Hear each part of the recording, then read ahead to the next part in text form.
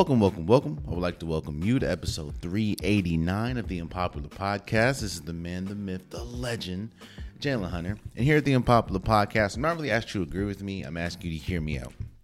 Before we start this episode, I want to wish everyone a happy holidays. I hope that you were able to spend time with your family. I hope that you're able to get to see your family. If you had to work like myself, I hope that it wasn't as unbearable as, it could be. If you don't celebrate Christmas, if you are not of that religion, if you're not of that mindset, I hope that you did whatever you did celebrate. If you celebrated anything, I hope you enjoyed your holidays. And I hope that you continue to enjoy your holidays through the New Year's. And that's kind of where we're going to start this episode. New.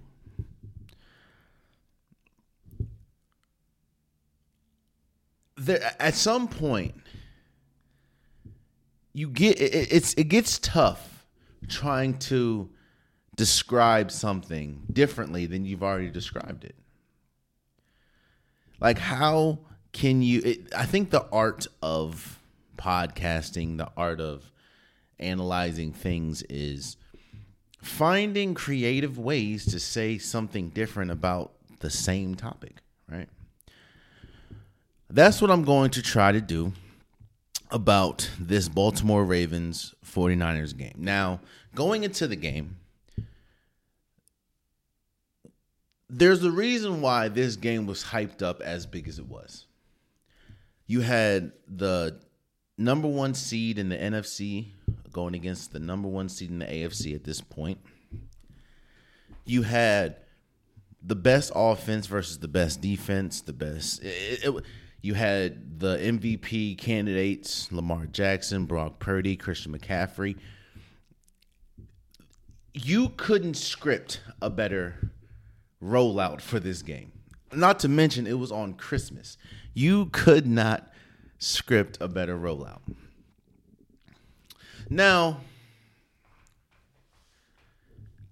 I can admit that while, yes, I have faith in the Ravens, I think what the Ravens are doing this year is special. The way that they're beating teams, the myriad of ways that they're beating teams, they just can't. They can beat you more than one way, and I think that bodes well when we talk about deep playoff runs.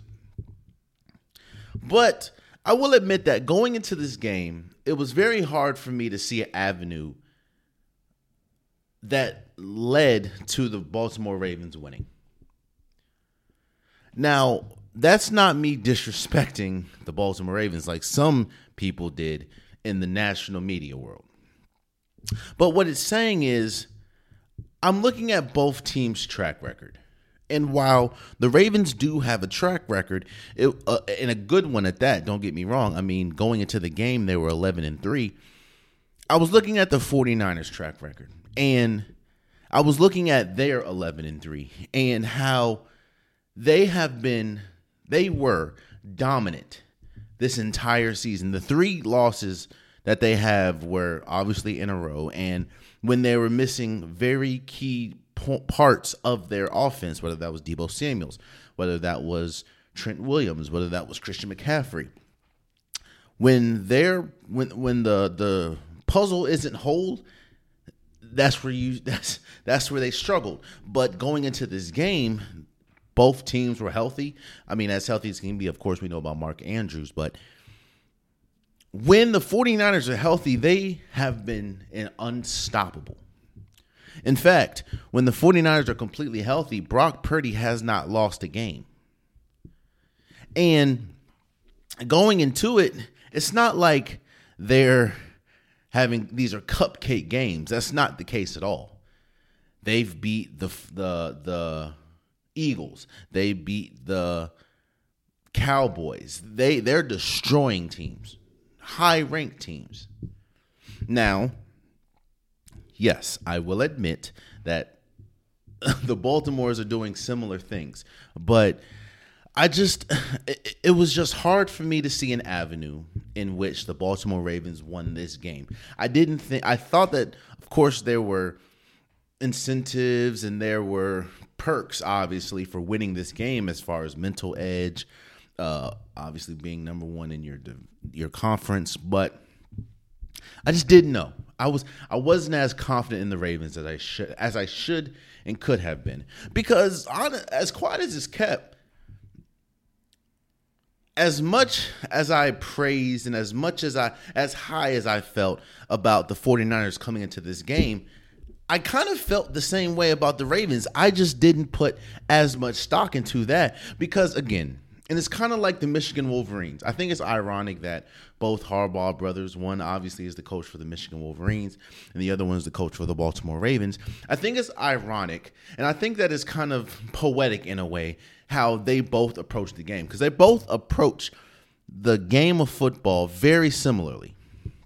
And that is, there's this thing in sports that we like to call style points. And people love style points. Style points make sometimes fights. Style points it's not if you win, it's how you win at times. Now, that can get into some teams' way, of course, but style points is something that you see not just in football, not just in fighting, but in general. For a perfect example, basketball. A layup and a alley-oop or a layup and a dunk are both 2 points. But when you see your man's on a fast break, and when you're on a fast break, you hope that they're going to dunk the ball. It's a style point. And then even when your man's lays the ball up, it's like, bro, why didn't you dunk that? Why didn't you dunk that? You know what I'm saying? It's style points.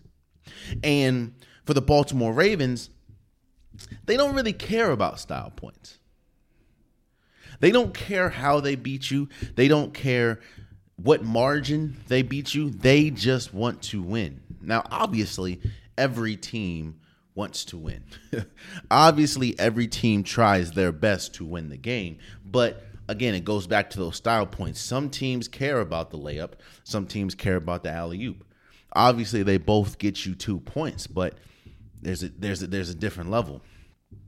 When we talk about the Baltimore Ravens and the Michigan Wolverines, both Harbaugh coached teams, they don't care about style points.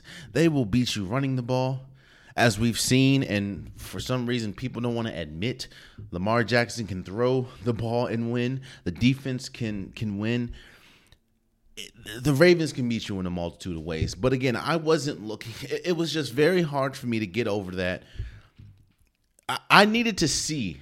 That's what it is. I needed to see someone beat the 49ers at full strength with Brock Purdy, because I have not seen that yet.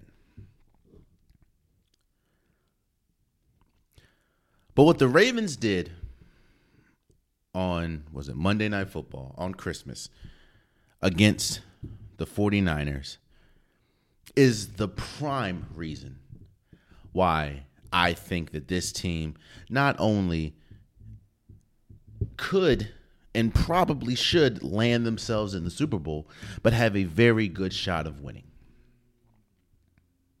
Again, I know that it's just one game, but every game has a story to it. The Baltimore Ravens beat the 49ers 33-19. Now, there are aspects of this game that it's almost impossible to expect them to happen again. Like, the Ravens had 5 interceptions. I don't expect Brock Purdy to throw 4 interceptions. I don't expect, if they do play again, if they do meet again, because obviously the only way this season they would meet again is in the Super Bowl. I don't expect Brock Purdy to throw 3 interceptions in the first half. I don't. That's kind of unrealistic to expect that to happen again. I don't expect Sam Darnold to come in and throw an interception. That's something that is very hard to expect. But there are aspects of this game that can be duplicated. And that obviously is coming from the Baltimore Ravens. The Baltimore Ravens came into this game obviously with a chip on their shoulder.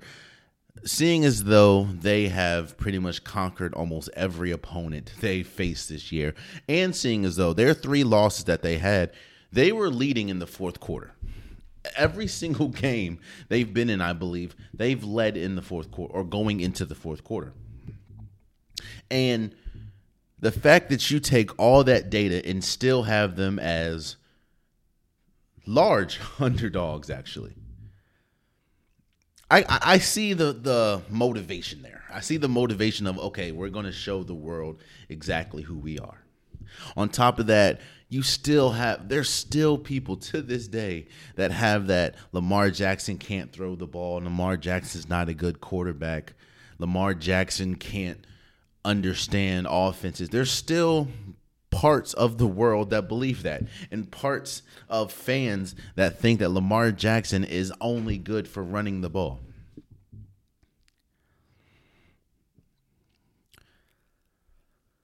So,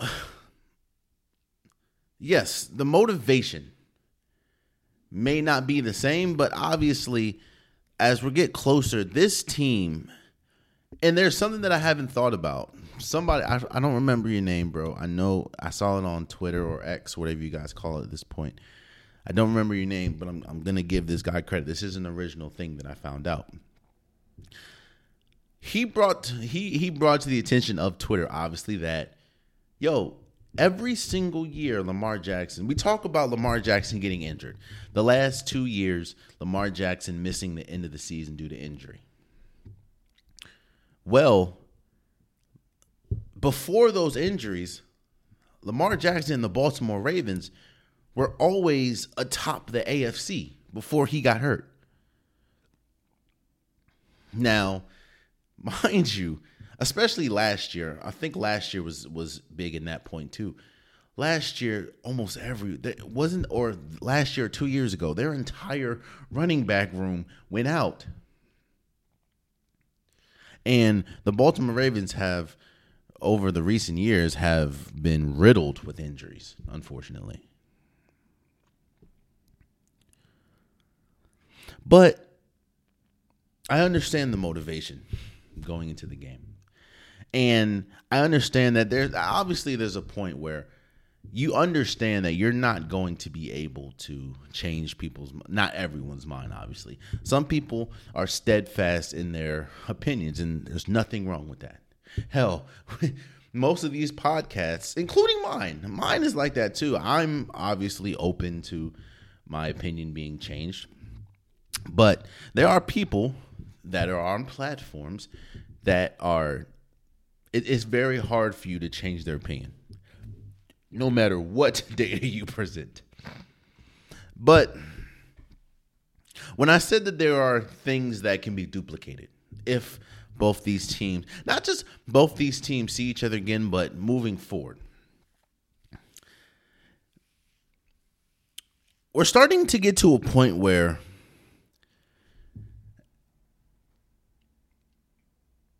you know what it is? Remember that conversation that we've had?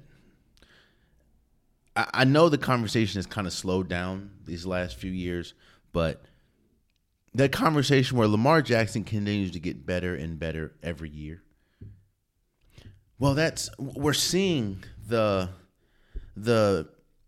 residuals of that right now. The thing that was promising about this game, it's not the fact of how dominant the Ravens were on both sides of the ball. It's not the fact that Lamar Jackson threw for 252 yards for 2 touchdowns. It's not the fact that it's not what Lamar Jackson did. It's what Lamar Jackson didn't do, which is the tall tale sign of growth for me when we talk about Lamar Jackson and ultimately this Ravens team. Lamar Jackson, and a lot of quarterbacks you see, but we're talking about specifically Lamar Jackson, he likes to, it's like he plays every down like their last. Now, I understand that is a saying that we hear a lot. You play every down like it's your last. I get that. But sometimes it's okay to take the check down. Sometimes it's okay to throw the ball out. Sometimes it's okay to kill this play. And Lamar Jackson, I feel like he tries so hard to make every play a positive one. When I say a positive one, I mean down the field. Sometimes it's okay to just throw it out because you don't have anybody. For the last few years, we've seen Lamar Jackson force things a lot. And that's why, while his touchdown rate, his passing yards continue to go up, his interceptions go up a lot too, as well as him fumbling the ball.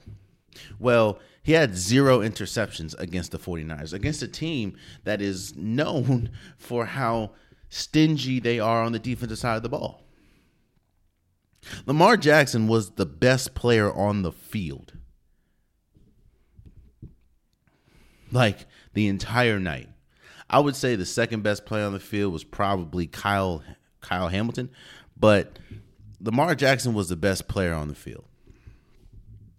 And he didn't make the beauty of it was he didn't make one mistake. The only mistake he made was when he was scrambling. He scrambled too far. He went in the end zone, and the ref tripped him because the ref tripped him, threw the ball, intentional grounding in the end zone, which is obviously a safety. But again, there are so many things that can be replicated about this game. How aggressive the defense was. I just said that Kyle Hamilton was probably the second best player on the field the entire night. The way he's played like an all-pro. This defense was ferocious. Again, I don't expect them to have 5 interceptions, obviously, but I do expect them, especially with a game of this magnitude, with an opponent of this magnitude, I expect them to be up. I expect them to have energy. When you have Roquan Smith, Jadeveon Clowney, I continuously say he's having one of his best seasons he's had as a pro. Darby was good. Like it was a complete game. And I said last episode, and we've heard national media talking about the MVP. And I do agree with RG3 to a certain extent. Lamar Jackson did snatch the MVP. Now, again, I do feel that if there was any year, I will say this. If there was any year, again, and I've said this before, but I'll say it again. If there was any year to give the MVP to a non-quarterback, this is the year. I do think that if it is going to go to a quarterback, and if it's going to go to the best quarterback, it has to go to Lamar Jackson at this point, especially when we see where the Ravens are, how he's playing. It has to go to Lamar Jackson. But I understand that it wasn't the best game for the 49ers, but Christian McCaffrey still ran for 103 yards, and I think had 28 receiving yards. So Christian McCaffrey still had, it wasn't obviously a Christian McCaffrey type game, seeing as though they didn't win, but Christian McCaffrey was still great. So again, if you're going to give the MVP to a non-quarterback, this would be the year, again, whether we talk about Christian McCaffrey, whether we talk about Tyreek Hill. If Tyreek Hill does get to the 2,000-yard mark, I don't know if he's going to be able to do that with his ankle injury. And seeing as though there's not many games left, I think there's only like 3 or 2 or something like that. 3, I think. Maybe 2. But Lamar Jackson has played like the best quarterback in the league for majority of the year. And it goes back to style points. No, he doesn't have the most passing yards. No, he doesn't have the most touchdowns. No, he doesn't have the most rushing yards. No, he doesn't have the record for most rushing touchdown and passing touchdowns. He doesn't have that. And I'm not taking away from what anyone else is doing. This has been a really solid year. I'm not going to say great, but a solid year for quarterback play. But when we talk about importance to a team, when we talk about finding ways to win at the quarterback position, when we talk about improvements, there hasn't really been anybody better this year, at least, than Lamar Jackson. I understand that. I think week after week, like I said, the MVP favorites change weekly. And I think that's because that there has been some solid quarterback play, but it also has changed because they're trying desperately to give it to a quarterback. I get it. And I'm not saying Lamar Jackson should get it just off a technicality. I think that he has been the catalyst of this team. And he is the main reason, outside of the other factors, but the main reason why why the Ravens were my preseason pick to win the Super Bowl, and why Lamar Jackson was my preseason pick to win the MVP.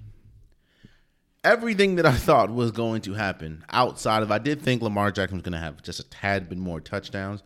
And I thought Odell Beckham Jr. was going to have more touchdowns, but I'm not taking away for how great this team has been. And Monday, Christmas, confirmed that they can beat anybody. Now, I do think that, and I'll talk about this probably when I do my predictions next, or on Wednesday. On Saturday, I'm sorry. I do think that they did just get over the most important game of the season, the most pivotal game of the season. I think that next week is it. I think if you win next week against the Dolphins, and the Ravens have historically, or at least in recent history, have struggled against the Dolphins, if you beat them with that speed, we'll see. We'll see.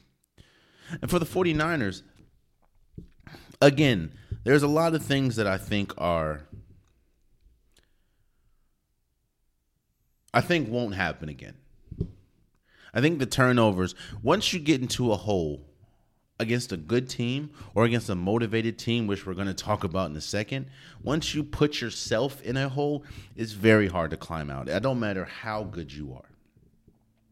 And what the 49ers did is they put themselves in a hole with those 3 interceptions. I don't think that Brock Purdy is now terrible. I don't think that Brock Purdy is trash. I don't think that Brock Purdy's name shouldn't even be discussed in the MVP. I don't think that. But what I do think is, and what we've been saying on this podcast is, the Ravens are going to do something that the league has, or the Ravens were going to try to do something that the league has failed to do, and the Ravens succeeded at, and that is put the game in Brock Purdy's hands and see what happens. The Ravens played this game both offensively and defensively perfectly. Yes, Christian McCaffrey ran for over 100 yards, but it wasn't as effective as we're used to, because they said Christian McCaffrey is not going to beat us. Deebo Samuel is not going to beat us. Brock Purdy is going to have to beat us from the pocket. Now, on top of that, George Kittle had 126 yards. Brandon Ayuk had 113 yards. Again, Christian McCaffrey had 103 yards and had 28 receiving yards. But obviously it wasn't as effective, again, when you put yourself in a hole like they did. So I think that this game was more about how great the Ravens were, outside of exposing anything that the 49ers have. Because, again, the 49ers have been dominant this entire season, and they've been dominant when they have a fully healthy squad. This is the first time that Brock Purdy has lost when his team is fully healthy. And they don't play the Ravens every day. So, and the Ravens is one of those teams. We talked about stop points. We talked about matchups and how matchups make fights. There are some matchups that are tougher than others for other opponents. For instance, I'm sure that the Baltimore Ravens, with the way they're built, with the way that they approach the game, the way that they are on defense, that team is probably the worst matchup possible for the 49ers, because a lot of the advantages that the 49ers go into games with, the Ravens have a perfect counter.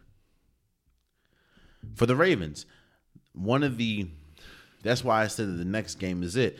I think that the Miami Dolphins is a incredibly tough matchup for them because of their speedy receivers.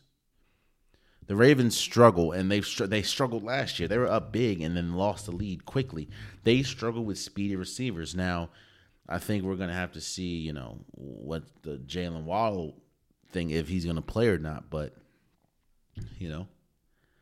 and the health of Tyreek Hill. But the Ravens do struggle with speed, and obviously they're the fastest team in the league. So I'm not saying that the 49ers are. I think that this is more about the Ravens and how they won and how dominant they look compared to the 49ers being exposed. I'll just say that. And yes, I do think that if you're going to give the running, or if you're going to give the MVP to a quarterback, it has to be Lamar Jackson's. If you're not, I understand if someone like Christian McCaffrey, who I think is more deserving of the MVP, seeing as though how important he is to his team, gets it, or Tyreek Hill if he gets to 2,000 yards, which is going to be tough, especially going against the Ravens. But shouts out to the Ravens for beating the 49ers 33-19.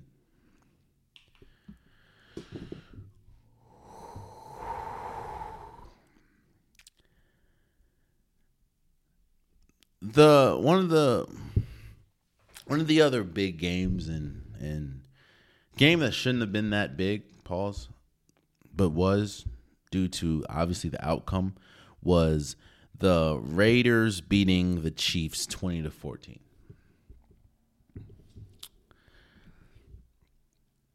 Let's talk about what we know and what is clear as day. Motivation, we just talked about that with the Ravens and 49ers. Motivation plays a huge part in sports. Motivation, when you're going against a rival, when you're going against a division opponent, when you're going against someone that you don't like, whether we're talking about fighting or UFC or boxing, motivation is an added advantage for a lot of people. And especially in football, when you're talking about divisional opponents, which every divisional opponent pretty much is a rival, you're going into the game with more focus because you want to beat that. You don't want to lose to a divisional opponent. So going into the game, and that's why even though they have been on the losing side a lot more in recent history than the winning side, the Raiders and Chiefs games are always physical. They're always good games to watch because, again, at the end of the day, the Raiders ain't trying to continue to get taken back of the woodshed by the Chiefs. And even if they do lose, that is the Raiders, they are physical games. And especially with Antonio Pierce now leading them the charge, they're coming with physicality. But let's talk about the Chiefs. I think this game was more about the Chiefs than the Raiders. Again, shouts out to the Raiders. They did exactly what they were supposed to do and ultimately won. And this also goes to my first point, my very first point out. It's very hard. I think it's a skill to continue to talk about something, continue to reiterate something in a different way. I think that people are starting to, I think the Chiefs are starting to come around to the fact that this team is not a Super Bowl caliber team. This team, I'm not going to say cooked, because a team that is led by Patrick Mahomes, that has Travis Kelce, that's coached by Andy Reid, that has Chris Jones on the defensive side of the ball, I'm not going to say is cooked. But what I will say is, we're going to talk about identity when we talk about the Eagles-Giants game, but it works perfectly here. The Chiefs are struggling with their identity. And with them struggling with their identity, they're struggling on how to approach games. And with them struggling on how to approach games, they're not that good. The Chiefs are all of 9-6. And honestly, their record probably should be worse. I don't need to talk about the wide receivers and how poor that wide receiver room has been this year. We've talked about that. I don't need to talk about the fact of Patrick Mahomes is trying to play hero ball at this point, because he knows, just like we know, the deficiency in which he has with his wide receivers.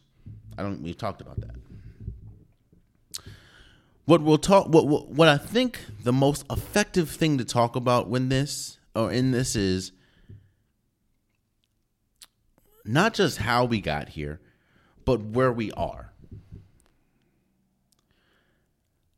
The Chiefs are, as crazy as it to say, the Chiefs are now a team that has to be defensive led. I know. It's crazy to think about. Gone are the days where this can be an offensive led team, at least right now. Because they've tried that. That's why I said their identity is kind of, they're in a weird place identity-wise. They've tried that this entire year to be led by their offense. They try the trick plays. They continue to, Patrick Mahomes has high volume in throws. And I get it. I get why we are here. Because that is what the Chiefs have been with Patrick Mahomes. They've been a pass-first, extremely offensively creative team. And they've been a juggernaut on the offense. Hell, they won a Super Bowl last year being a juggernaut on the offense and their defense being good, don't get me wrong, but they still were a juggernaut. But we've seen it all year. And at some point, we have to accept what we are seeing. And what we are seeing is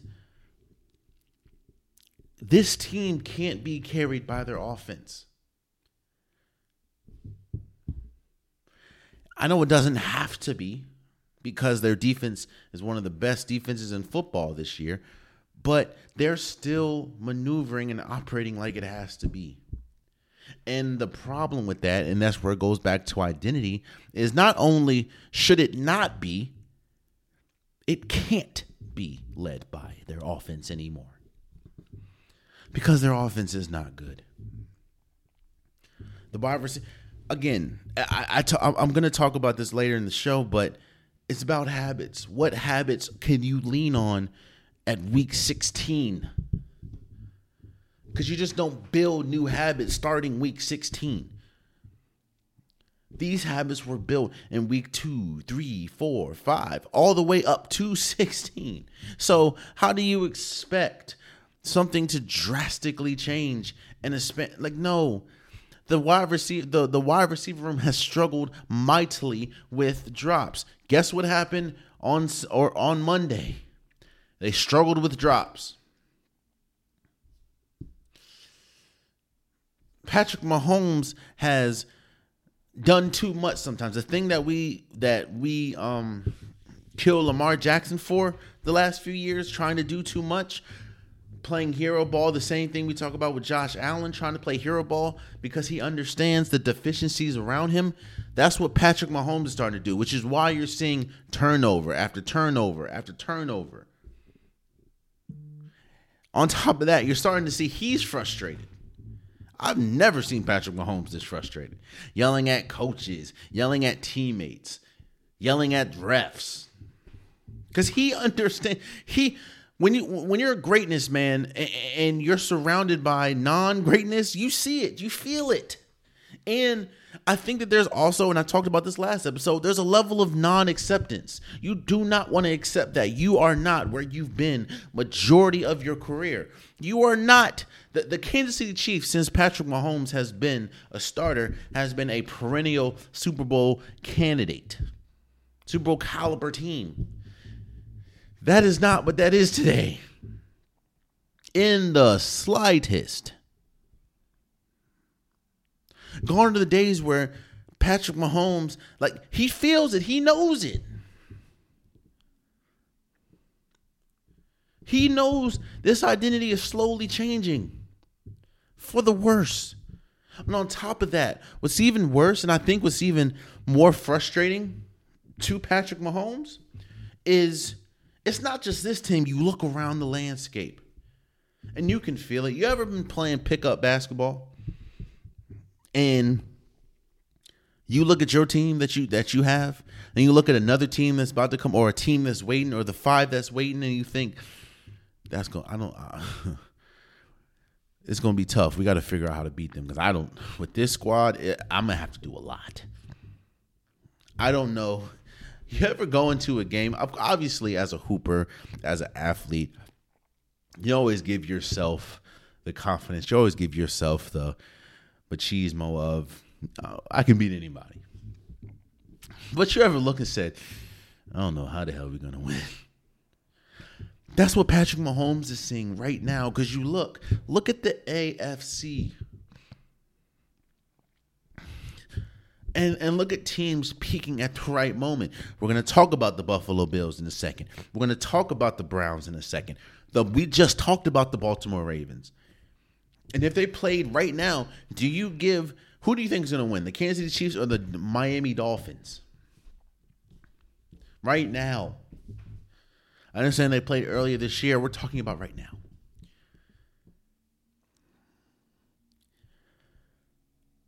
The Kansas City Chiefs, as we've known them, is not who they are right now. Now, obviously, things can change. Moves can be made. Trades can happen. Free agents can be picked up. But as we sit here today, the Kansas City Chiefs is not a Super Bowl caliber team. They can be a good team. I think that their defense is still good. And again, they have to be defensive led because their offense ain't doing it. Travis Kelce hasn't had a good year. Nobody on the offensive side of the ball has had a good year. Patrick Mahomes hasn't had a good year because he's had to force things. And usually when you force things, especially in the NFL, usually things don't turn out good for you. As we saw against the Raiders.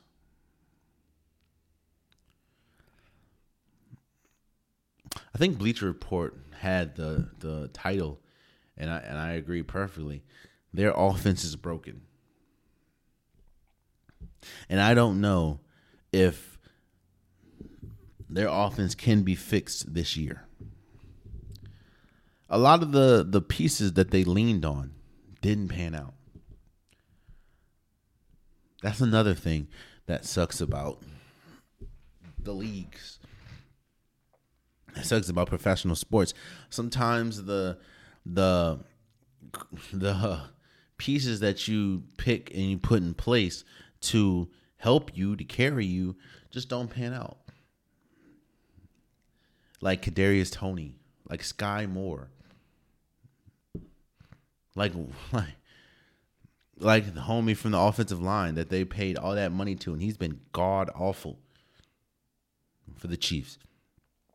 In fact, let me tell you what this man. I'm not gonna look it up. I'm not gonna put him on blast like that. Yeah, I would, but I just don't feel like looking him up. A lot of the pieces that they thought would carry them hasn't, or they thought would be great compliments to Patrick Mahomes has not been. And then you get what you've gotten this year. But shouts out to the Raiders for beating the Chiefs 20-14.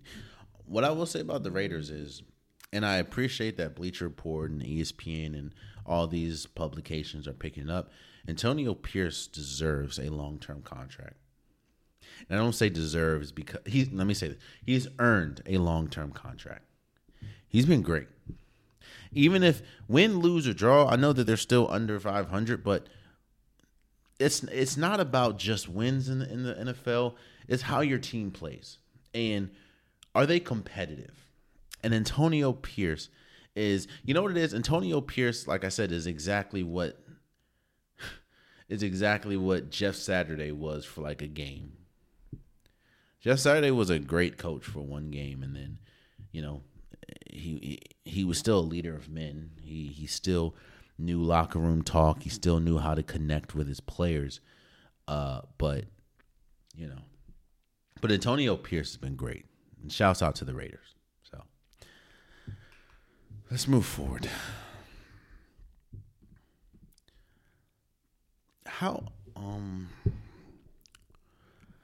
One thing that I talk about this a lot. And I've talked about this a lot for the past few episodes, and that is the margin of victory or margin of error or margin of anything. Living in the margins. That was the title of an episode of the podcast.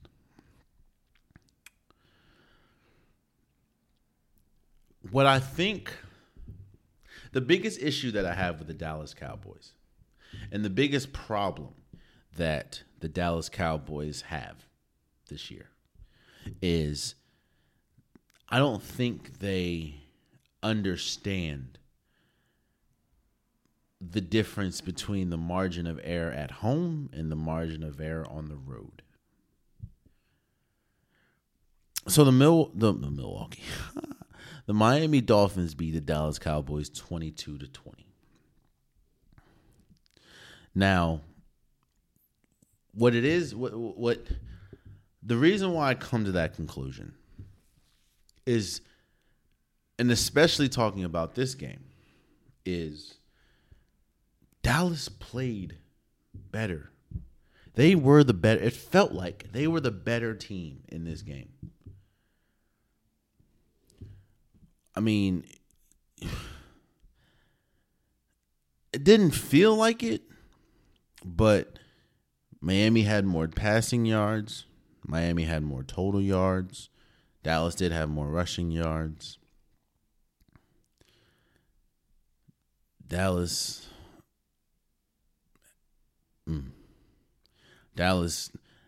won the time of possession. But in the small things, like Dallas had 339 total yards. Miami had 375. They both averaged 6 yards a play, you know. Dallas had 97 rushing yards. Miami had 91. But what the difference is the margin of error. Dallas had one forced fumble or lost fumble. Dak Prescott was sacked 4 times. And third down efficiency, Dallas was at 33% when Miami was at 46%. And Dallas had 6 penalties, one being a crucial one at the end of the game, and Miami had 5.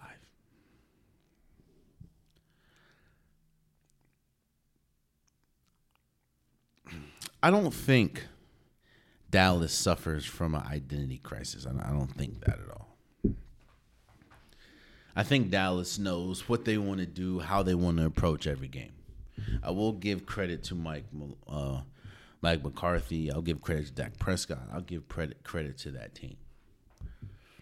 But again, the things that you may possibly be able to get away with at home, or mistakes are magnified when you're the road team, because the momentum doesn't swing as much for the road team as it does for the home team, meaning The home team can mess up a couple times. They still have the home crowd. They still possibly can have the momentum. And even if they don't have the momentum, because they're home, it can swing back to them quickly. That doesn't happen for away teams. Penalties, timely penalties, turnovers, interceptions, fumbles, those become monumental when you're the road team. And for Dallas to be undefeated at home and have a 3-5 record on the road tells it all. Again, I know when you look at the stats, it was close, but it felt like Dallas was the better team. They just didn't execute at the end. And Miami executed much better than Dallas did. I mean, if you look, the things that you thought were going to happen happened. Dak Prescott had an okay game, 253 yards, 2 touchdowns. CeeDee Lamb went crazy, 118 yards, 1 touchdown. It's just the little things. I think that this didn't expose Dallas. What it just showed is, they're a dangerous team already, don't get me wrong, but what happens when you play a road team, when you're on the road?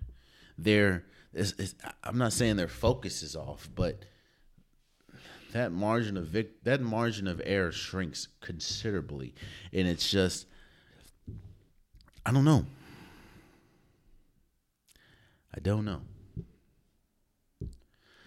And for the Dolphins, the conversation surrounding both teams was both teams struggle going against teams with a winning record, and by no means was this a pretty game for either one of these teams. But Tua did have 293 yards, a touchdown. Tyreek Hill had 99 yards, no touchdown. That's why Jalen Waddle, I think he has a high ankle sprain. I think the report or rumor is that he can be out for the rest of the regular season. That's going to be costly. I don't know. I know Robbie Chosen. He went out of the game. I think it was with a concussion. I'm not too sure what it was, but Miami did what they were supposed to do. For some reason, I don't know why they just didn't put Jalen Ramsey on CeeDee Lamb until like the end of the game, which didn't make sense to me. But hey, obviously didn't matter. They won. So shouts out to the Miami Dolphins for beating the Dallas Cowboys 20-22 or 22-20.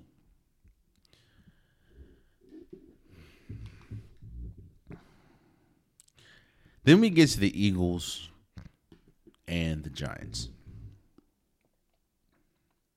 The Eagles beat the Giants 33-25. But as we sit here today, the theme of this episode has been identity. We talked about identity almost every single game so far. My question is to you, as we sit here today, what is the Eagles' identity this year? I can wait. What has been the Eagles' calling card this year? Not in previous years, not last year, this year.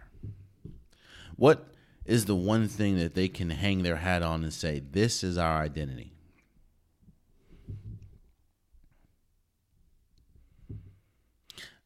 I think that's the biggest issue with the Eagles. Mind you, yes, the Eagles are 11-4. But it doesn't feel, it's not feel. They're not even close to as dominant as they were a year ago. And it just doesn't feel like they know what their identity is. Which is scary to a certain point, and in both ways. I mean, scary in a good way, because for a team that doesn't really know what their identity is, to be 11-4 is great. But on the flip side, for a team that's 11-4 that doesn't really know what their identity is, going into the playoffs is tough. Like, what can we lean on? Jalen Hurts hasn't been consistent this year. The running game hasn't been consistent this year. Now, I know that's tough saying now, seeing as though, Jalen Hurts did have a rushing touchdown. DeAndre Swift had a touchdown as well. Jalen Hurts also had a passing touchdown to Devontae Smith. But what is their identity? A.J. Brown had 80 yards. Devontae Smith had 79 yards. Dallas Goedert had 71 yards. On the rushing side, DeAndre Swift had 92 yards.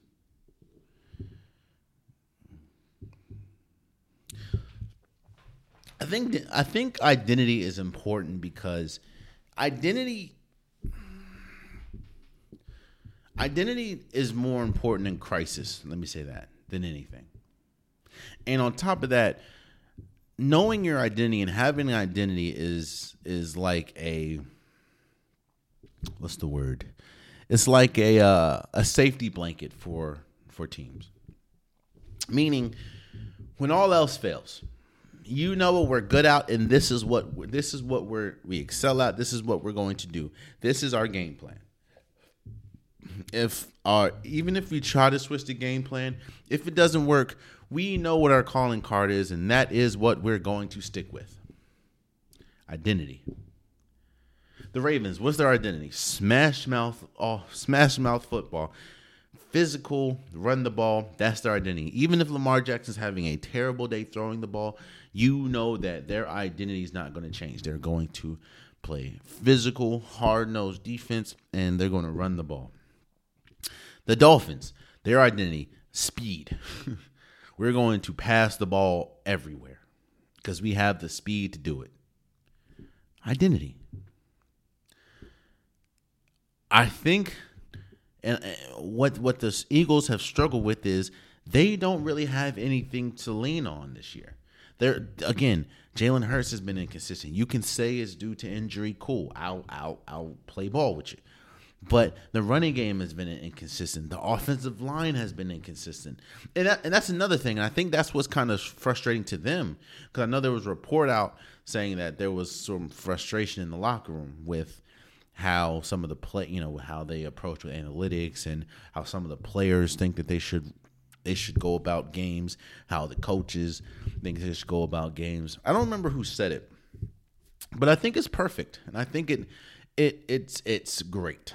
And I think that it's exactly what we're seeing here. I don't think they have to be perfect, or I don't think that they have to blend 100% perfectly, like 100% compatible. But I do think that there has to be, personality-wise, there has to be some overlap. There has to be some similarities in the personality of your head coach and your starting quarterback. Again, I don't think they have to be exactly the same, but I do think that the way that you approach the game, the way that you react, and just your personality has to be similar to your starting quarterback. It's kind of like backup quarterbacks. One of the biggest reasons we talk about the Ravens, and one of the biggest reasons why you knew Joe Flacco had to get up out of there when Lamar Jackson cemented himself as a starting quarterback is because the last thing you want is a backup quarterback that plays completely different than your starter. Because in that case, if your starter goes down, Lord forbid, you want someone that can plug in and play similar styles to your starter, which is why you had to bring in Tyler Huntley. You can't have you can't have Lamar Jackson as your starting quarterback and your backup be a non-mobile quarter like Case Keenum. Like, it's not going to work. I kind of feel the same way as the head coach. You can't have a stoic, professional, quiet starting quarterback and have a flamboyant, balls to the wall, brash head coach. I think that especially when the waters start getting uneasy, you don't really have similarities to lean on. So that's why you hear turmoil in the locker room. But you also hear turmoil in the locker room is because they don't have an identity. And I think that when you look up today, this team, the Philadelphia Eagles, thought that they would be better than they are. I'll say that. When you go to a Super Bowl, you are dominating majority of the Super Bowl. You just ultimately lose. And while you do give up a lot of core pieces left, a lot of core pieces stayed. So you think that you're going to be better, but you haven't been, And that sucks. And again, it goes back to the Kansas City Chiefs and habits. They've had this habit all year, so it's not like they're gonna flip it. I think that if you get to this point and you're still struggling with identity, you're still struggling with, how are we gonna play? What is our calling card? What is the one thing that we can lean on? It's kind of hard to. Yes, you can make a deep playoff run, but I will say. We go back, we talked about Baltimore. Even with the 49ers, we know what their identity is. Their identity is Christian McCaffrey and physical play, kind of like the Ravens. Shouts out to the Eagles for beating the Giants 33-25, but it shouldn't have been that close. Especially when you're starting a quarterback, when the Giants are starting a quarterback by the name of Tommy DeVito, and they benched him for Tyrod Taylor. And honestly, they were a pass away from losing. I understand it's a divisional opponent, and it goes back to what I said about playing up to snuff, but come on. Especially a team that before the game was 5-9. Shouts out to the Eagles.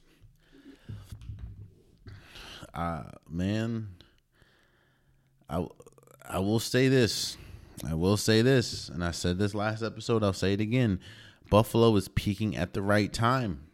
I know that it was not a pretty game. That the Buffalo Bills ultimately beat the Chargers 24-22. It was not a pretty game, but they did find a way to win. And this is this is another team that does not bode well for the Ravens. This team is you're starting to figure out, or they're starting to figure out, that they can beat you in a myriad of ways, whether that's Josh Allen throwing the ball, running the ball. James Cook has been a godsend to them. Like Leonard Fournette. Oh, Dan, you got some touches. Look at him. Gabe Davis had 130 yards and a touchdown. Whew. Wow. Now, the Chargers, their season's pretty much over. But, yeah, this Buffalo Bills, man, they can beat you in a lot of ways. That's all I'm saying about that. So, shouts out to the Bills. There's not much analytics there. Shouts out to the Bills for beating the Chargers 24-22. I think now, of course, you have the top team. Like you have the Ravens, you have the 49ers, you have those teams. But one of the scariest teams right now in the NFL, not just in a conference, one of the scariest teams in the NFL is the Cleveland Browns right now.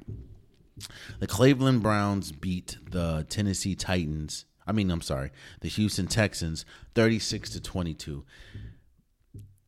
Again, I have to continue to give a shout out, not just to Joe Flacco, but to Kevin Stefanski. I think a tall tale sign of a good compared to bad coach is your limitations. A coach should know your players' limitations and their strengths. And to go from a player, and we talked about the difference between a starter and a backup and how they should be similar. They went from a player in Deshaun Watson, who, yes, he was struggling this year, but we know his type of play style. You went from that play style to Joe Flacco, who plays completely different than him. And you're getting the best, not just out of Joe Flacco, but you're getting the best out of this team. I mean, Joe Flacco threw for 368 yards, 3 touchdowns. Amari Cooper had his best game and one of the best games in NFL history with 265 yards, 2 touchdowns. Like, this team I think it also helps having an adult in the room and having somebody with Super Bowl experience. That's another thing that isn't really talked about a lot. Having Super Bowl experience is important, and Joe Flacco, it feels like Joe Flacco has turned the tide of this team. And that's no offense to Deshaun Watson, but he wasn't playing well. That's just the God honest truth. Boy, this team. Now, I do think that the Texans, obviously they didn't have C.J. Stroud. He was out with injury or concussion still. And Darius Mills, he's not good. I mean, he threw 149 yards. He did have 2 touchdowns. And Case Keenum had 2 interceptions for 62 yards. But this is all about how, I'm not even going to say change the fortune. I think because this defense has always been good, the Cleveland Browns defense. I think what the story is how getting somebody off the street in Joe Flacco has changed, not or kept them afloat to a point where keeping this Cleveland Browns team afloat is the difference between Super Bowl caliber and not. And I don't have much negative to say about this team. Shouts out to the Cleveland Browns and Joe Flacco and Kevin Stefanski for beating the Houston Texans 36-22. Hey, man. Yo, shouts out to the Detroit Lions for beating the Minnesota Vikings 30-24. I think this is the first time that they won their division in like 30 years or something like that. God, that's crazy. That's a crazy stat. Now, I'm not taking away from anything that the Lions have done. Definitely deserving. But it is a weaker division this year. When we talk about the Vikings, we talk about the Bears, we talked about the Green Bay Packers, even though 2 or 3 of the 4 teams obviously won this week or last week or Sunday. But shouts out to the Detroit Lions, man. That's one of the – it's very hard for me to understand this team, and it's very hard for me to really – you know what, actually? I'm talking myself into – I think that the Detroit Lions are learning, or we saw the ebbs and flows of a good team learning how to be a good team. I don't think that we're used to seeing that in real time. Either you have a history of being bad and then you're instantly good, or you have a history of being good and then you're just instantly bad, whether that's trade, whether that's people leaving, free agency. We're not used to seeing a team that's good and that's been bad for a while learn how to maintain their greatness. Like we've been talking about the Detroit Lions as a potential Super Bowl caliber team. We've been talking about that for the longest. But one of the reasons why we've been skeptical is because of their history and because of the fact that you have a team that, might I say, looks all the parts of a Super Bowl caliber team one week. Then you have a team that looks all the parts of a team that has been down in the dumps majority of its tenured. So what we're seeing in real time, this Detroit Lions team matriculate and Detroit Lions team grow as an organization, grow as a team. I mean, Dan Campbell has been great. Jared Goff has been great. David Montgomery, Jahmyr Gibbs, Amon St. Brown, James Williamson. Like, there's like Jameson Williams. I apologize for messing up your name. This team is great. This team is great. And this team, I'll say this. If they play to the best of their ability, they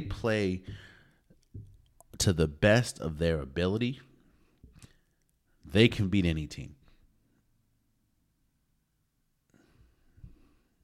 And on top of that, they're one of the few teams that I feel you do not want to see in the playoffs.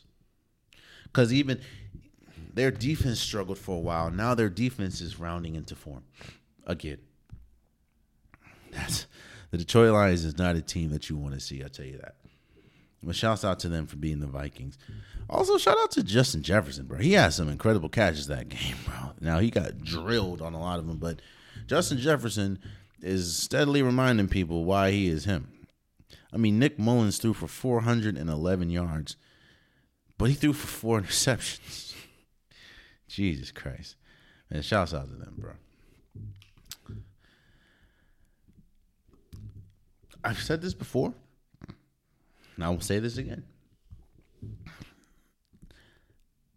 A lot of times your talent supersedes anything else, especially in a sports arena or in a sports world. If you're talented, a lot of times you get away with more than someone that obviously isn't as talented as you. Now, I'm not saying that what George Pickens was doing was egregious. You know, there are people that have done much, much worse than George Pickens, and I'm not putting them in the same category. But what I'm saying is, when you become more of a distraction when you become a distraction, I'm not going to say more of, when you become a distraction, and when more times than not they have to answer questions about you, then that's when you start. If your talent isn't there, you're gone. And the whole non-block thing that we've seen, and the pouting and the immaturity that we've seen for George Pickens, a lot of people question, why is he still considered important enough to keep around as long as he, through everything? Well, the Pittsburgh Steelers beat the Cincinnati Bengals 34-11, and George Pickens alone had 195 yards, 2 touchdowns, 4 receptions. That's talent. It don't matter. There's wide receivers that can't do that, obviously. And that's why. Now, do I think it's right? I mean, a lot of times in sports, you're not basing on what's right to what's wrong. You're basing on what produces wins and losses. And George Pickens produces wins. Well, when he plays like that, and he is capable of playing like that, I mean, he had character issues at Georgia. They ain't stop him from drafting him. And I think it's also interesting how the whole talk of, is Mike Tomlin going to be fired or should he leave? They destroyed the Cincinnati Bengals, a divisional opponent, and now they talking about contract extension. Shouts out to them, man. Shouts out to the Pittsburgh Steelers for beating the Cincinnati Bengals. So, this is another team that it's unfortunate. Well, they've had a roller coaster of a season, and that is the Seattle Seahawks. The Seahawks beat the Titans 20-17, and they have had you went from being one of the best teams in the NFC to now fighting for playoff lives. And they're not even in the playoffs. They're in the hunt now. But they beat the Tennessee Titans. And this game was a perfect microcosm of their season, and that is the Seattle Seahawks. They're in dog fights with teams that they shouldn't be in. 1 minute, Geno Smith looked god awful. The next minute, Geno Smith looked great. I mean, threw for 227 yards, 2 touchdowns. DK Metcalf had a touchdown. Colby Parkinson had a touchdown. Kenneth Walker only rushed for 54 yards. Because of games like this, because of how their season's gone and how inconsistent they've been, is why I'm off the Seattle Seahawks bandwagon, obviously. But they did beat the Tennessee Titans, and this is yet another game where, I don't understand how many times someone is going to get a shot or someone's going to get an opportunity to prove that they're not the guy. And that was Ryan Tannehill. Ryan Tannehill hasn't been good for the last few years. He wasn't good. The only passing touchdown was from Derrick Henry. So, I don't know, man. But shouts out to the Seattle Seahawks. So, man, I knew we were going to get to this point at some point, but I'm conflicted. I'm conflicted in a lot of areas.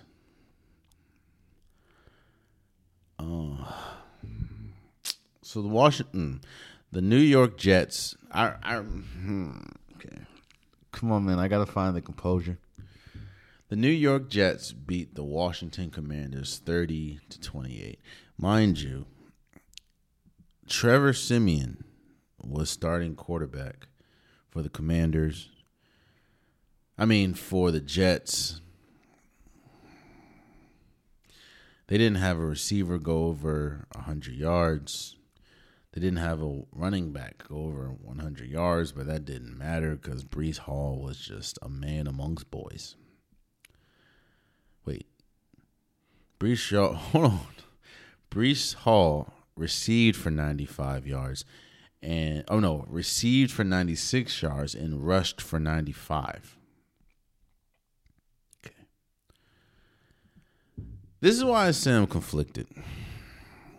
Because as a Commanders fan, man, I understand what's going on. I understand. I understand that there's a obvious talent discrepancy. I understand that for a good chunk, that's a lie. For like 1 or 2 games, I thought, maybe 3 or 4, I thought Sam Howell was the future of the franchise. I'm like, Sam Howell has been much better than I thought he could possibly be. He is the future of the franchise. And the reason why I said 3 to 4 games, because that thought drastically left. And Sam Howell is terrible at seeing the field.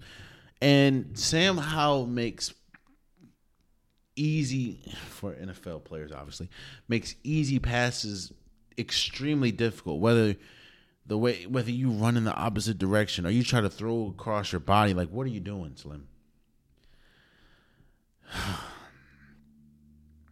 Jacoby Brissett looks much better than him, but it's like we've seen Jacoby Brissett in a full-time quarterback role, and he's kind of like a poor man's Ryan Fitzpatrick. It's like a cycle. You do good a couple games, and you just plummet. And I don't know, because are we going to be in the running to get a Caleb Williams? I think we're drafting like 4th right now. I don't know. But I don't know.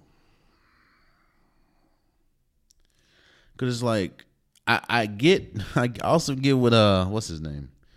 I also get what Ron Rivera's trying to do. Because it's like, why would I help you guys? I want to win. Why would I try to help you guys get a better draft stock in the draft position and lose these games and effectively tank if I'm not going to be here. So I'm just helping a team that is going to end up firing me at the end of the day. I know what you're doing, son. Oh, boy, let me move on. Shout out to the Jets. Jesus Christ. Shouts out to the Bears for beating the Cardinals 27-20 or 27-16. Week after week, Justin Fields continues to put pressure on this team. On this franchise as far as what to do moving forward. He didn't have a grandiose game. Like, he didn't have a great game. He only threw for 170 yards, but he did rush for 97, and he did have a rushing touchdown and a passing touchdown. And Khalil Herbert also had 112 yards rushing, and Cole Kmet had 107 yards passing. Damn, so hold up. Hold up. Justin Fields threw for 170 yards. Cole Kmet alone had 107. Round, move the 4.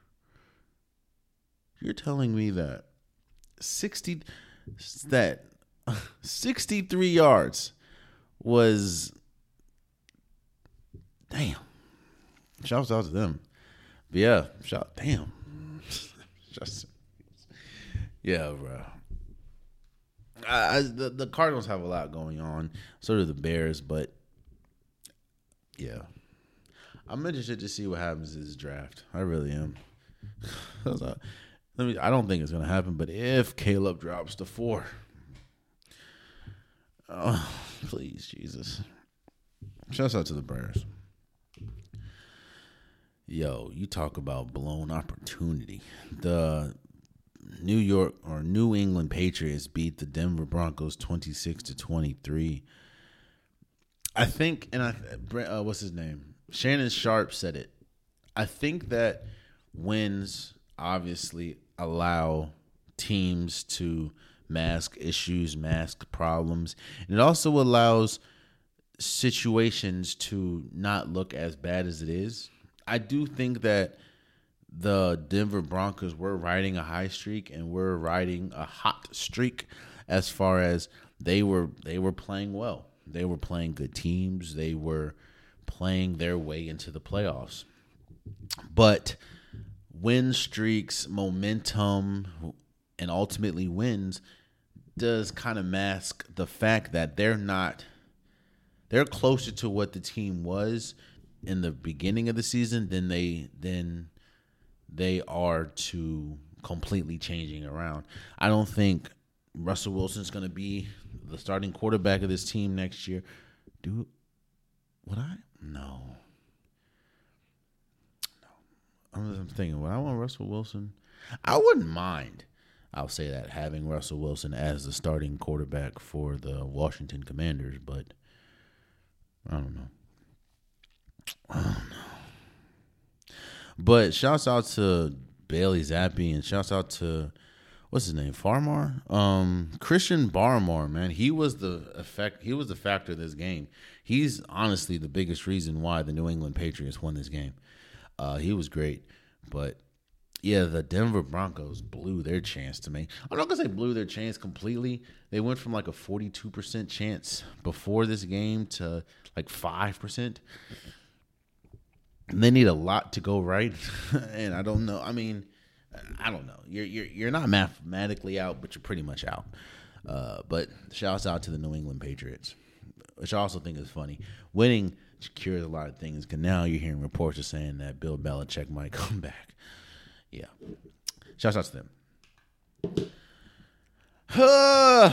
I got to talk about the NFC South again, man. The Atlanta Falcons beat the Indianapolis Colts 29-10. Taylor Heineke balled out.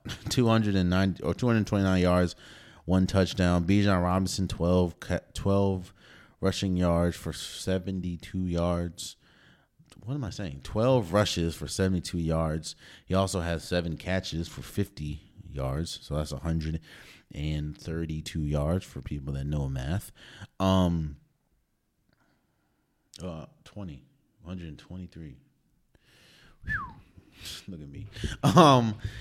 Yeah, I don't know, bro. I don't know what the Colts need Michael Pittman bad because they had nowhere else to turn to, like no one. And the Falcons. Yeah, I saw the reports. I saw the article saying the Falcons can be a scary team in the playoffs. Man, if you don't get the no. Shouts out to them though for winning. Shouts out to the Green Bay Packers for beating the Carolina Panthers 33-30. This game shouldn't have been as close as it was. And honestly, if they played a more experienced team and a team that wasn't as young and wasn't as devoid of talent as the Panthers, they probably would. I mean, Bryce Young had a great game, 312 yards, 2 touchdowns. Chuba Hubbard had a touchdown. DJ Chalk had 2 touchdowns. Yeah, but younger teams make poor decisions, especially talking about clock management. And like they didn't get a playoff at the end of the game. They take it out of bounds. So shouts out to the Green Bay Packers. And lastly, shouts out to the Tampa Bay Buccaneers for beating the Jacksonville Jaguars. Yo, I've talked about this all season. And this is again. The people do not understand, and people are underestimating how important it is not only to build good habits in the beginning of the year, but how tough it is to break bad habits in the middle of this, not even middle of the season, towards the end of the regular season. The Jacksonville Jaguars, and especially Trevor Lawrence, has struggled with turning the ball over. I talked about this before. I put this in a reel. I put a video out about this. They struggle mightily turning the ball over. And that's cool and sweet when you're playing the Commanders or when you're playing the Jets. But when you're playing a good team, that's going to there's no way their talent can be playoff bound and a deep playoff run, but they're not talented enough to supersede turnovers. They're just not. And it continues to happen. Like the biggest reason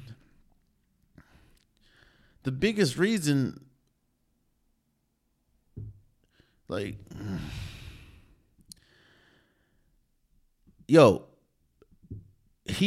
Trevor Lawrence had 211 yards, 1 touchdown, 2 interceptions. And those 2 interceptions were huge. Like this team is Trevor Lawrence is a problem. Has a problem turning the ball over.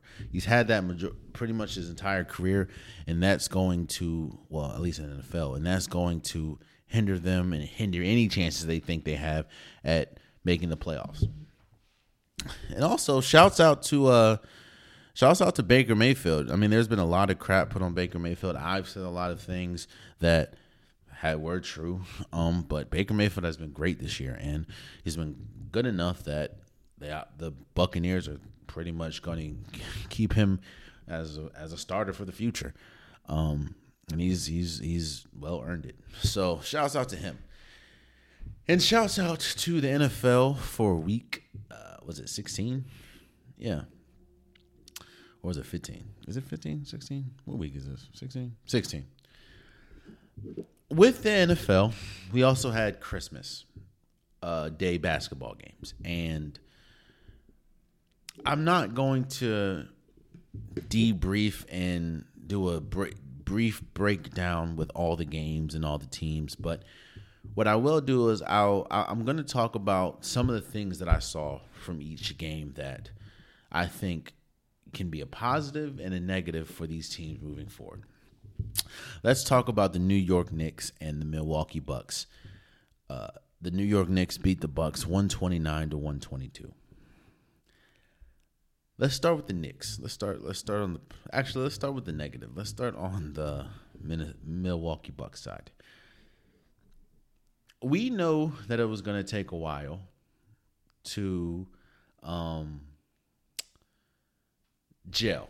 when you have a star that's not used to playing on a team, that he's not the only star, it's going to take time for him to figure things out. It's going to take time for the offense to figure things out because, honestly, Damian Lillard has been obviously he's been a son for the Blazers, which means that everything pretty much revolves around him. Well, that is surely not the case for him in Milwaukee. And the problems that I thought were going to rise have arose. And they're still early enough to fix, but these problems do need to be fixed. And the main one is defensively. Now, I didn't foresee the front court being as poor defensively, seeing as though you have Giannis and you have Brook Lopez.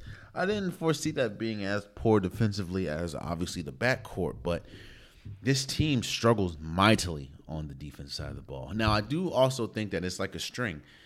Their backcourt struggles with, the Damian Lillard playing defense, and it just matriculates down. But this team has the potential to be obviously NBA champions. But if they do not shape their defense, and there has to be some point where you get more out of somebody else. Like there has to be more. I mean, because if you look, Chris Middleton had 24. Giannis had 32 and 13. Dame Lillard had 32. But Giannis there's plus minus was -5. In fact, the only starter that had a positive plus minus was Chris Middleton. And Chris Middleton's been inconsistent as well this year. So, yeah.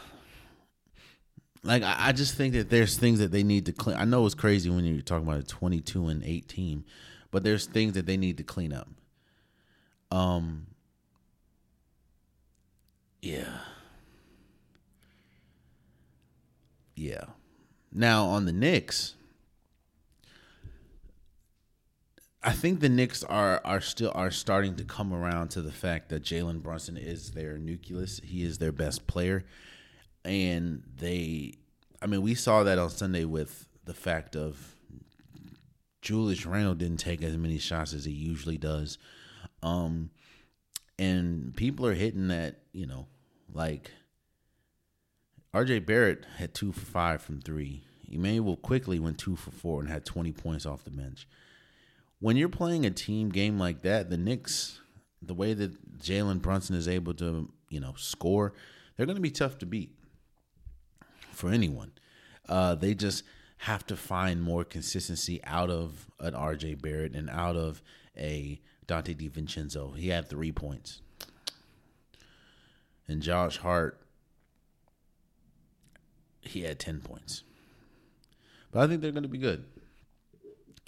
Now, then you get to the Golden State Warriors playing the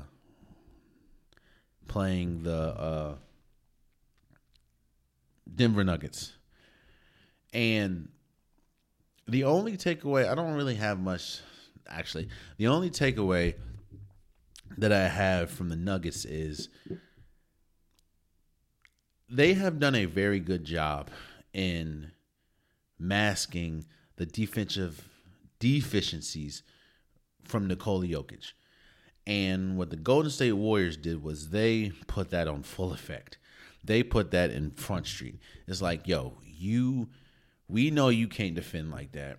You not staying in front of us. And they just kept going at Nikola Jokic. I mean,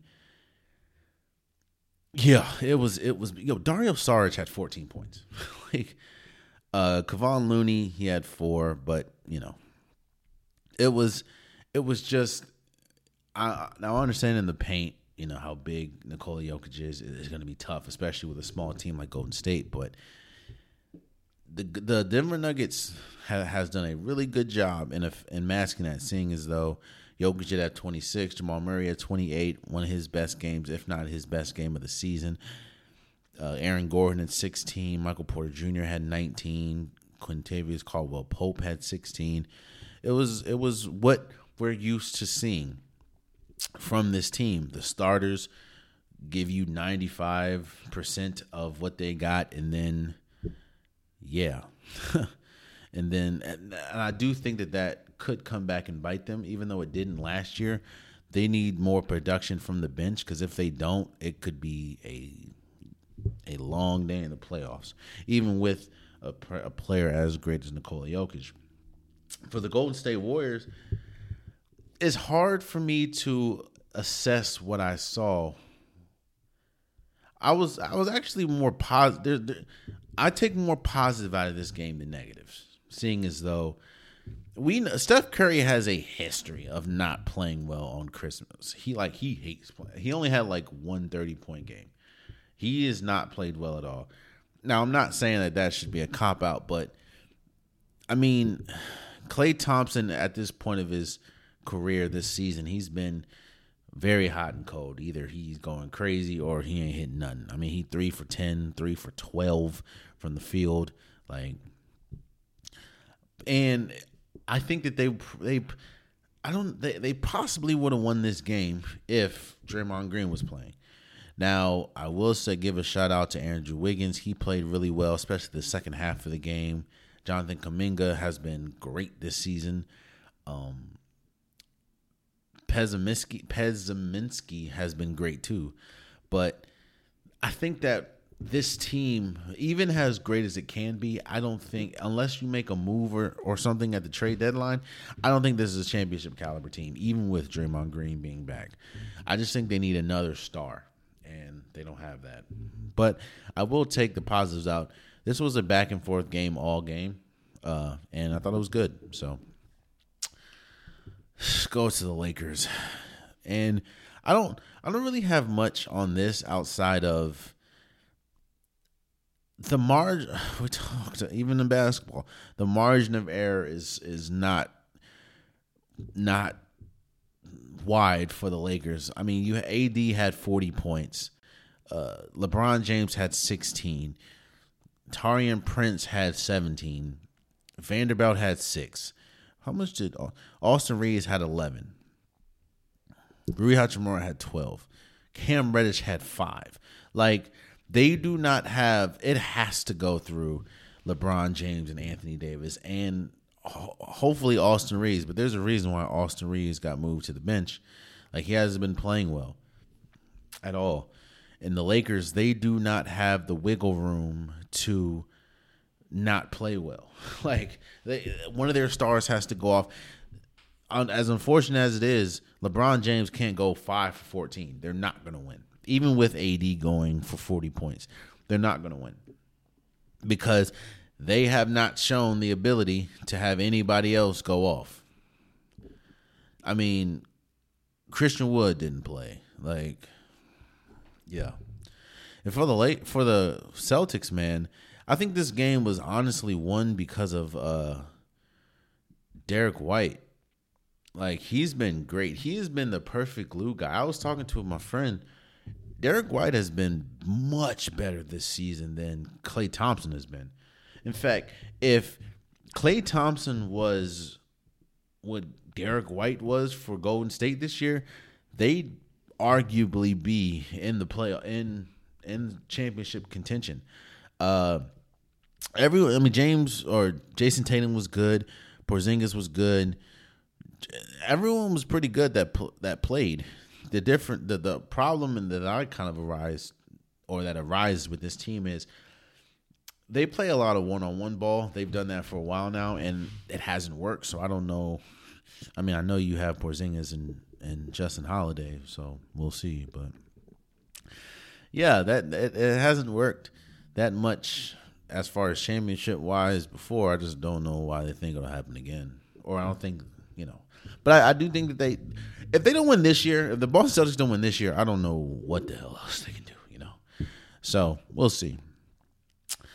I'm definitely not talking about this for too long. The Miami Heat beat the Philadelphia 76ers 19-13 or 119-113. Joel Embiid didn't play. Jimmy Butler didn't play. I will shout out Jaime Jaquez because he had a 31-point game. He was the best player on the floor. He was great. And if they continue to get production out of him with Jimmy Butler being there and Bam Adebayo, they could have a legitimate big three. Not saying championship caliber big three, but they have somebody that can carry the load offensively. So when Jimmy Butler doesn't have it. So shouts out to the Heat and Jaime Jaquez. Oh, boy. And I guess we'll stay on this for a little bit. There's been a lot of talk and a lot of conversation this week about, article arising saying that Kevin Durant has been frustrated with the Suns, and the Suns can feel that, seeing as though they're currently under 500. They just lost to the Dallas Mavericks on Christmas, 128-114. Luka Doncic continues his scoring barrage. He put a 50 on them. And I talked about this, I think, last episode or the episode before. When you put all your cards in the middle of the table, in fact, I was talking about the Phoenix Suns. When you put all your cards in the middle of the table for one player, for two players, or for three players, you can't afford that player or one of the three players not being there.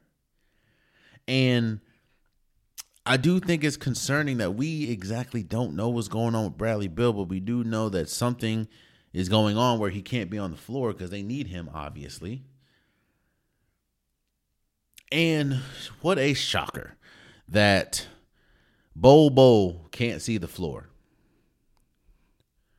That Metu had his best game of the season. In fact, that Josh Okogie had 1 point.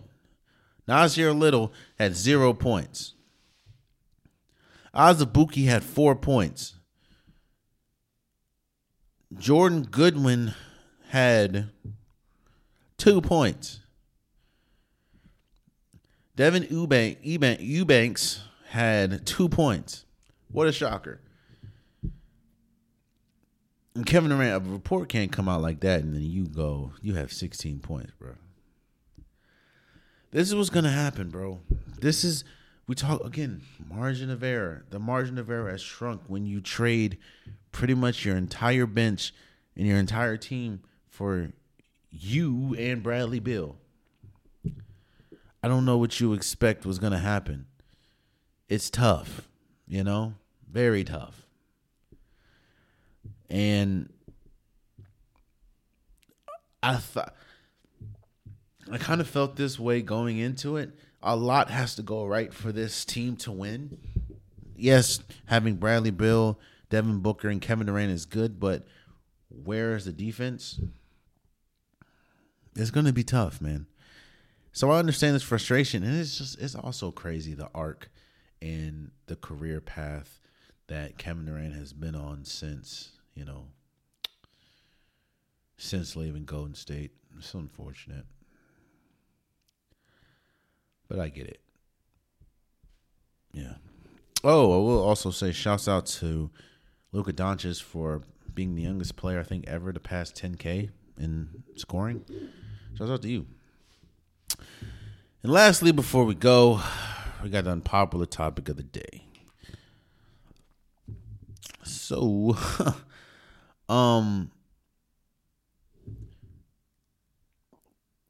Joseph Parker beat Deontay Wilder over the weekend, and it was an ass whooping, bro. It wasn't even close.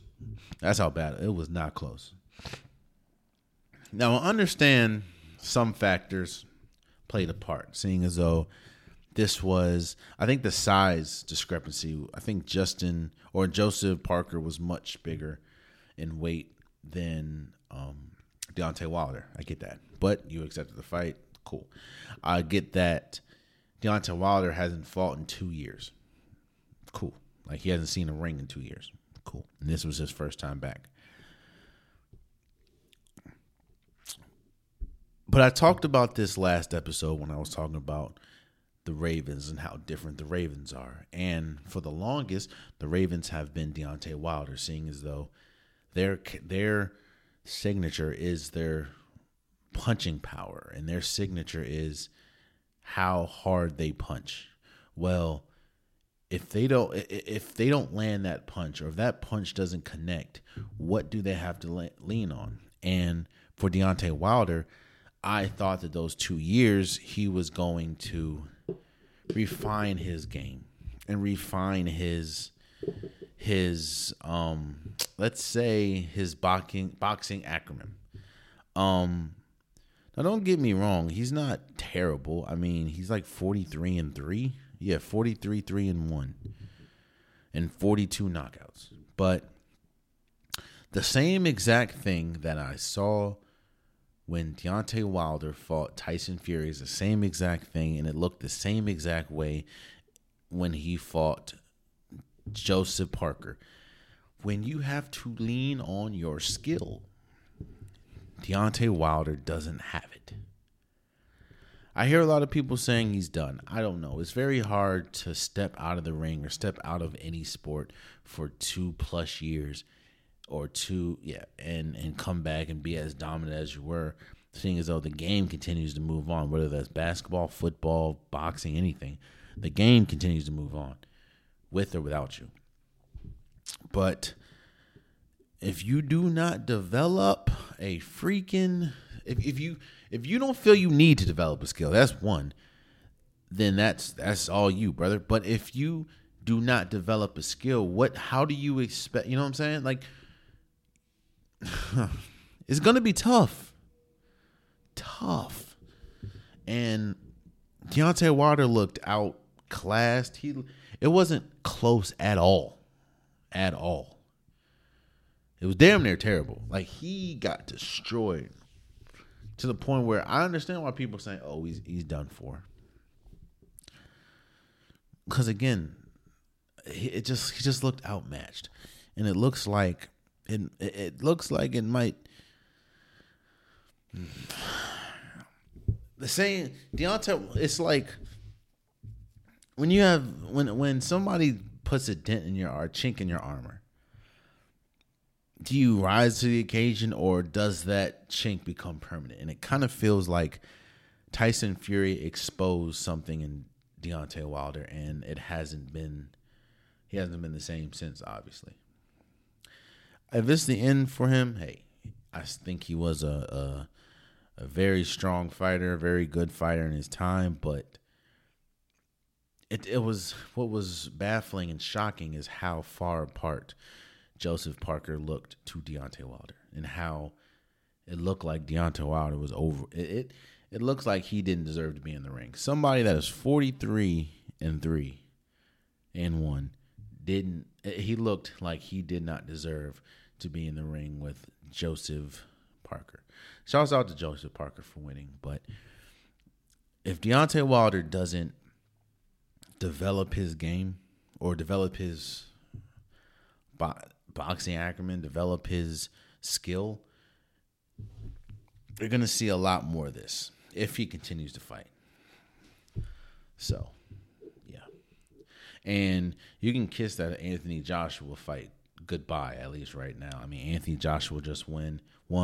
They were in talks of fighting if both were going to win. Yeah, not to mention, I thought going into it that Deontay Wilder might destroy Anthony Joshua. I was wrong. Because again, I thought you go away for 2 years, you're developing your skill, you're sharpening your craft. Looks like I was wrong. Yeah. And there you have it, man. That's been today's episode of the Unpopular Podcast. I truly, truly appreciate you guys. If you want an Unpopular Podcast shirt, hoodie, sweater, long sleeve joggers, the link is in the description below. I have multiple different colors, multiple different designs. Get your Unpopular Podcast merch today. Also, please subscribe to wherever you're watching. If you're not subscribed to the YouTube, please subscribe. I'm trying to get as many subscribers as I can. I'm trying to build, and I can't do it without you guys' help. If you get to this point and you're not subscribed, like, what are we doing, son? And if you like the content, tell a friend to tell a friend to tell a friend. Also, subscribe to wherever you're listening, wherever DSP, if you are listening, whether that's Spotify, whether that's Apple Music, whether that's Pandora, Stitch, anywhere. Please press the follow or subscribe button. It definitely means a lot that you subscribe. I try to do it for you guys, so it means a lot. Also, please follow the socials. Follow Instagram, follow TikTok. I post pretty much daily there. I hope that, just keep it respectful. If you disagree with what I say, if you want to get to me in the comments, just keep it respectful and we'll go back and forth. I have no problem with it. Again, I hope you guys had a great holidays, and until next time, much love.